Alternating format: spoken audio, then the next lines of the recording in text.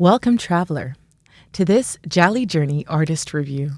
I'm Kija Buchanan, coming in from Tekaronto, Toronto, bound by a dish with one spoon, wampum belt. And today I have a pleasure of sharing space with award-winning Canadian singer-songwriter, actress, advocate, who has graced the international stage for 20 years with her powerful voice and impactful message. Joining me is Toronto-based artist Shakura Saida. Welcome, Shakura. Oh my God, can I get that whole intro? I need to just put that on my phone and play it for myself every single night. I swear to God. Thank you so much. Joining me on this pillow tonight.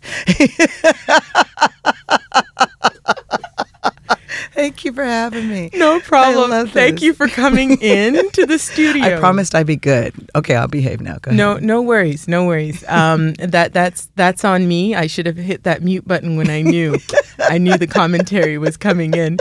Thank you so much, for being here at Met Radio on Toronto Metropolitan University campus. Thank you for having me. And I just want to also say thank you for coming, but also congratulations. Thank you. Congratulations on everything. Congratulations on your recent Folk Music Ontario Award for Hold On to Love album. Yeah. What was that experience like for you?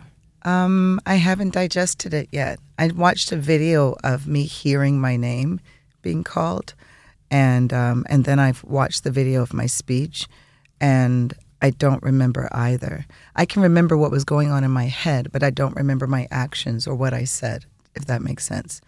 I think I'm extremely happy that the work of so many people is being recognized, not just with awards, but with, people playing the radio and with nominations and things like that. But it feels very surreal to have something leave your heart, your head, your spirit, and be put into a very tangible form, and then to have people go, oh, I like this. It kind of helps you to move forward. It's cool. Beautiful. Thank you.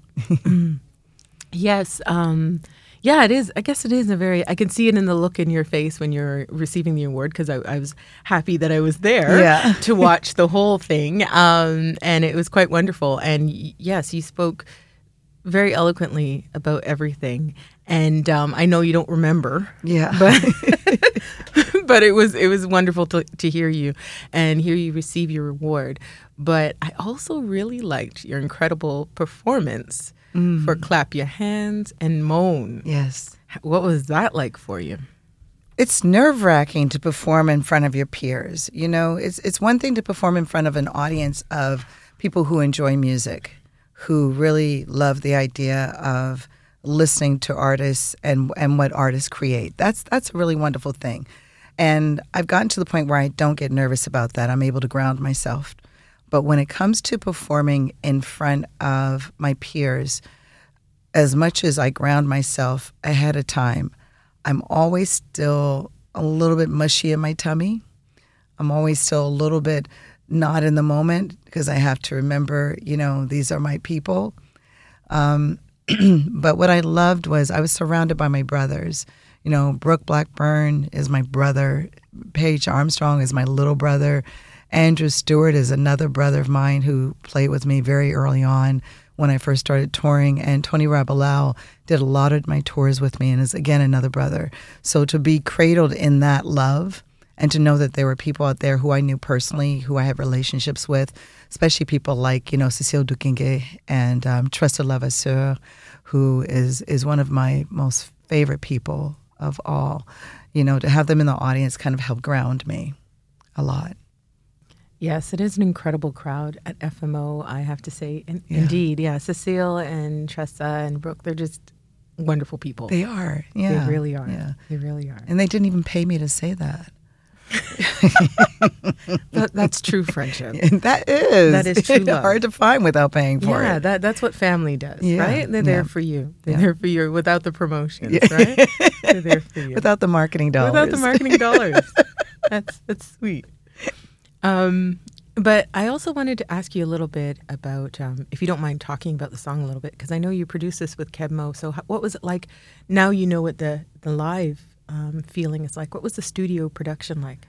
The studio production was incredible. First of all, writing the music with him was the first step. Going down and sitting, in his home and having a conversation with him about what we wanted to write about was a masterclass in itself. I always treasure those opportunities to learn from elders and to learn how to better my songwriting. And he was very clear about what the form of the song should be, where we should start, and all of that. And then he kept calling me, like every couple of months, every maybe 3-4 months, and then I wouldn't hear from him again, and then another 4 months would pass by, and he'd call me, "Hey, it's Keb. What's happening with our song?" "Oh, I know. I'm working on it. I'm trying to get the album together." "Oh yeah, where are you going to record it?" "I don't know where I'm going to record it." "Well, who's going to produce it?" "Well, I think I'm going to produce it." "Okay, I'll produce it." So he came on board not just as a producer for that song, but also his studio is where we recorded it. And he brought in his people, the people that he trusted to work with, musically, background-wise, everything. And then the night before we recorded my voice, he said to me, "I don't want you to do anything but listen to Shirley Caesar tonight." And so I spent the whole night just listening to Shirley Caesar, who I had heard before and listened to before, but I never studied her voice. And I was in awe of how much each word meant and which words she chose to, emphasize, and create a picture with. And we went into the studio, and he kept pushing me, and I think he kept expecting me to go, "Okay, I'm pushed enough." And every time he pushed me, I bounced back and go, "Okay, and what else?" And because I loved all the notes that he was giving me, how to pronounce the words and the movement that he wanted, just different things like that. It was extraordinary to work with him. He's a really, really nice man. He's a good man and generous in heart and spirit. That experience really helped me to sort of formulate in my mind what I wanted the rest of the album to look like in terms of in the studio, in terms of the feeling I wanted to create through the music. And it really stayed with my head for the entire time of my recording. That is wonderful. Mm-hmm. Yeah. And you're obviously having the fortune to be working and learning from people you really trust. Yeah, that's a good part of it. That's an important part of what I do, still learning and having people around me who are still willing to give the gift of lessons. Wonderful. Thank you. Thank you for sharing that. If you don't mind me asking, I do have another song that is one of my favorites. I have a lot of favorites on there. Okay. But don't worry, this is not a piece by piece. We won't go song by song. That's okay. I don't mind. But I am curious because there's a song that I kept playing over and over again, Dudon. Yeah. And I couldn't figure it out. I'm like, I love the tonalities of this. And then I'm reading your liner notes the other day that you have online, and I realized you have Kyla Charter working with you. Yes. So what is it like to work with a vocalist like her? Kyla Charter is very special. Her vocals are probably, I don't even know who to compare them to. Her ear, her tone. Kyla is a very, very special musician. And calling her up and saying to her, I have this song, I want it to be a cappella. At the time that very first time I called her about this song, Kyla was still in an a cappella group with her sister, Quinn Charter. If you ever hear them sing together, their blend is incredible, just incredible. And I said, this is what I want. I want this to be an a cappella song. I don't know what it's going to sound like. And I sent a copy of the demo to Kyla, and I said, let me know which parts I should do, and I'll put in whatever parts you tell me to. And Kyla sent back the entire backgrounds. Like, she sent everything back already done. I didn't have to do anything but sing over top of it. And that sort of speaks to who Kyla is. She doesn't do anything half-assed. She doesn't pull back. She gives her full talent to every single project that she does, her full heart. And she is impeccable in her taste level, in her understanding how to edit oneself. without taking away from the freedom that comes from being an artist. I absolutely adore her on a lot of different levels. She's family. Yeah, you keep collecting a lot of family. Man, I call them family. Family. Friends who are family. Yeah. Yes. Yeah. That's wonderful. Yeah. That's a beautiful way of doing production. But I'm going to ask you another question because we had a conversation already about this. And you do bring up tones and tonality. Yes. And to my travelers that are listening, I am deaf in one ear. If you didn't already know that, well, you know now. And we had brought up the issue around hearing loss and deafness. And how do you create music? Because this is something that has always intimidated me. But how do you continue to create music around with what you have? I think we can only create music with what we have. I think if we try to go outside of the scope of us, then it's no longer authentic. I don't even care if we're talking about electronic music or AI. To me, that's the challenge there, because everything needs to come from heart. And finding out that I was deaf was actually a relief for me, because I was always being told that either I couldn't sing or that I wasn't hitting the notes properly, that I was sharp. And it wasn't until I was 25 that I found out that I had this hearing loss, and that I understood how big of a hearing loss it was. I can be sitting in a restaurant with you and people will be going on about, oh my God, I love this song. I love this song. And I'm like, what song? There's music? I didn't know there was music. And then I have to really just tone in, focus in. It's like squinting my eyes, but instead I'm squinting my ears. I don't even know how to explain that. Just to be able to hear the basics. You sort of see this in superhero movies when you watch the superhero, kind of go ding, ding, ding, almost like a sound wave, and you can see them like ciphering or filtering through all the sounds to get to the sound they want. So for me, it really was a matter of bringing it back to basics. Playing with Brooke Blackburn and Eric Sustar at a little bar called Blues on Bel Air in Yorkville for I think we had about a 3-year run. And every Wednesday night we would go in there and it would just be bass, guitar, and me. And I really learned what the bass does. And I learned that it's actually a very important instrument for me. And once I learned that, I was able to make sure that no matter what ensemble I play with, whether it's one person, 2 people, or 13, I'm always able to find the bass. And my musicians know me well enough to know that if I'm not hearing the bass, I'll touch my ear or I'll look at them and I'll say, I can't hear. And then they know to play the root or to play the melody or to tell me, it's okay, you've got it. Every time I go to a new venue, the first thing I do is meet the stage manager or the sound guy, and I say, I'm deaf. And they kind of chuckle, and I say, no, I'm deaf. I don't hear bass. That's why I sent you an EQ of my monitor. Are you a musician? And oftentimes they'll say yes. And I'll say, if you hear me going sharp, that means I can't hear the bass. That means I need you to raise the bass up. And that also means I need you to give me a little bit more mid-high in my EQ so that I can hear my voice and I can match the sound to the bass. So I have all these little tricks that I found. And I think that's the thing about it, understanding that we all have things that we need to adjust to. Someone else might not be able to hear the high tones. Someone else might not be able to see where to step. Someone else might not be able to move in the way that they want to move. So what do they do to adjust? But I think we equate perfect hearing with being able to sing.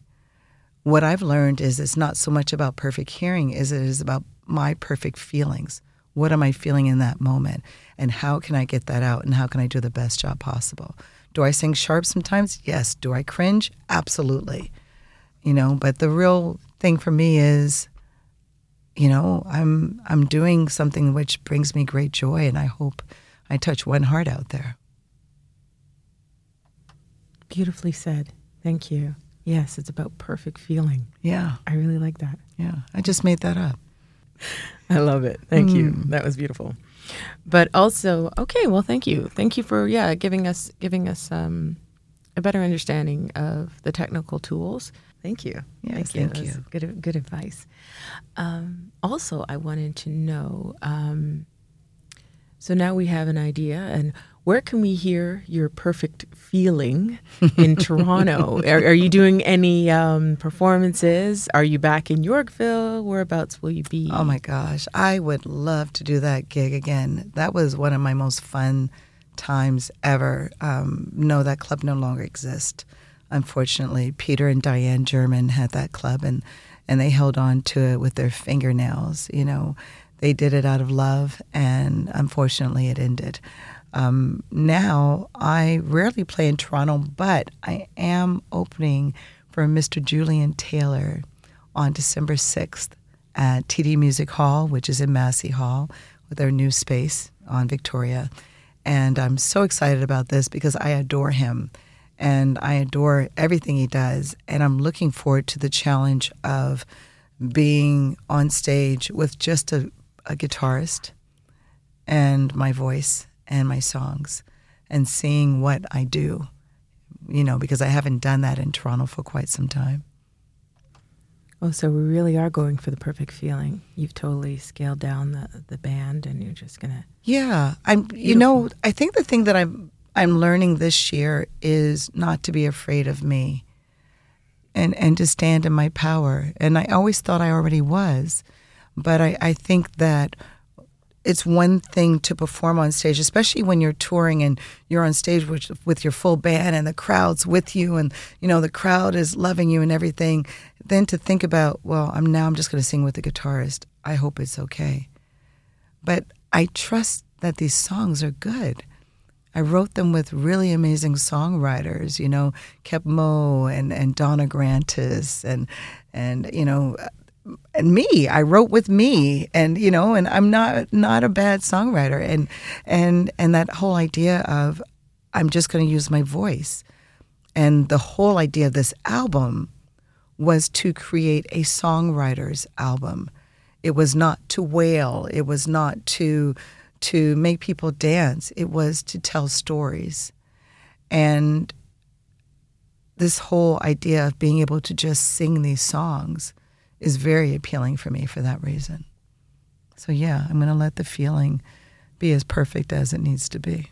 Well, thank you. Thank you. And we can hear your authentic voice and your perfect feeling on December 6th, opening for Julian Taylor at the TD Music Hall in Massey Hall. Yes. And wonderful. I just got a part in a play.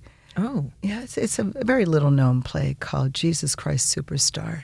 Oh, yeah. And I think I've heard of it. Yeah.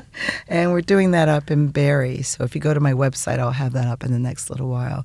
But it's a very short run up in Barrie, and maybe we can even get a shuttle bus to bring everybody up and back down. You never know. I love those shuttles. Yeah. Yeah. So I'm very excited about that, and that's going to be running at the end of November as well. Excellent. So the end of November and then December 6th. And we can see you at both spaces in different ways. Very different, very, very different ways. That's beautiful. Yeah. That's wonderful. And as you may know, for my show, Jolly Journey, it is a folk acoustic terrain of sound and reflection. And it's also based on the spirit of the Jeli, the West African griot, the knowledge keeper and sharer. And I know you've given a lot of advice today, but if there's any other additional, or you would like to return to a piece of advice that you've offered earlier, as a storyteller and as an advocate to our traveler today. I think the importance of telling our stories and passing our stories on. And even if the stories aren't ours, passing them on with integrity.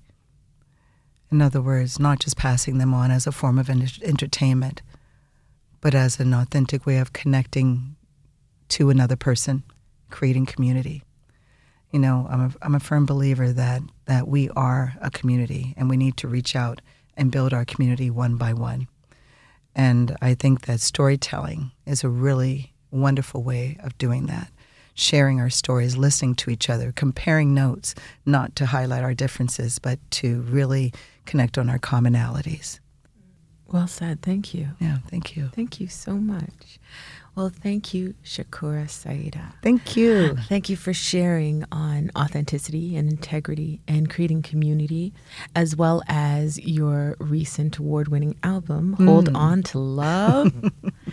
And yes, that was beautiful to hear all of everything that went into that production and where you're going next. Thank you. That's beautiful. I'm Keeja Buchanan, and this is a Jolly Journey Artist Review. Ashe.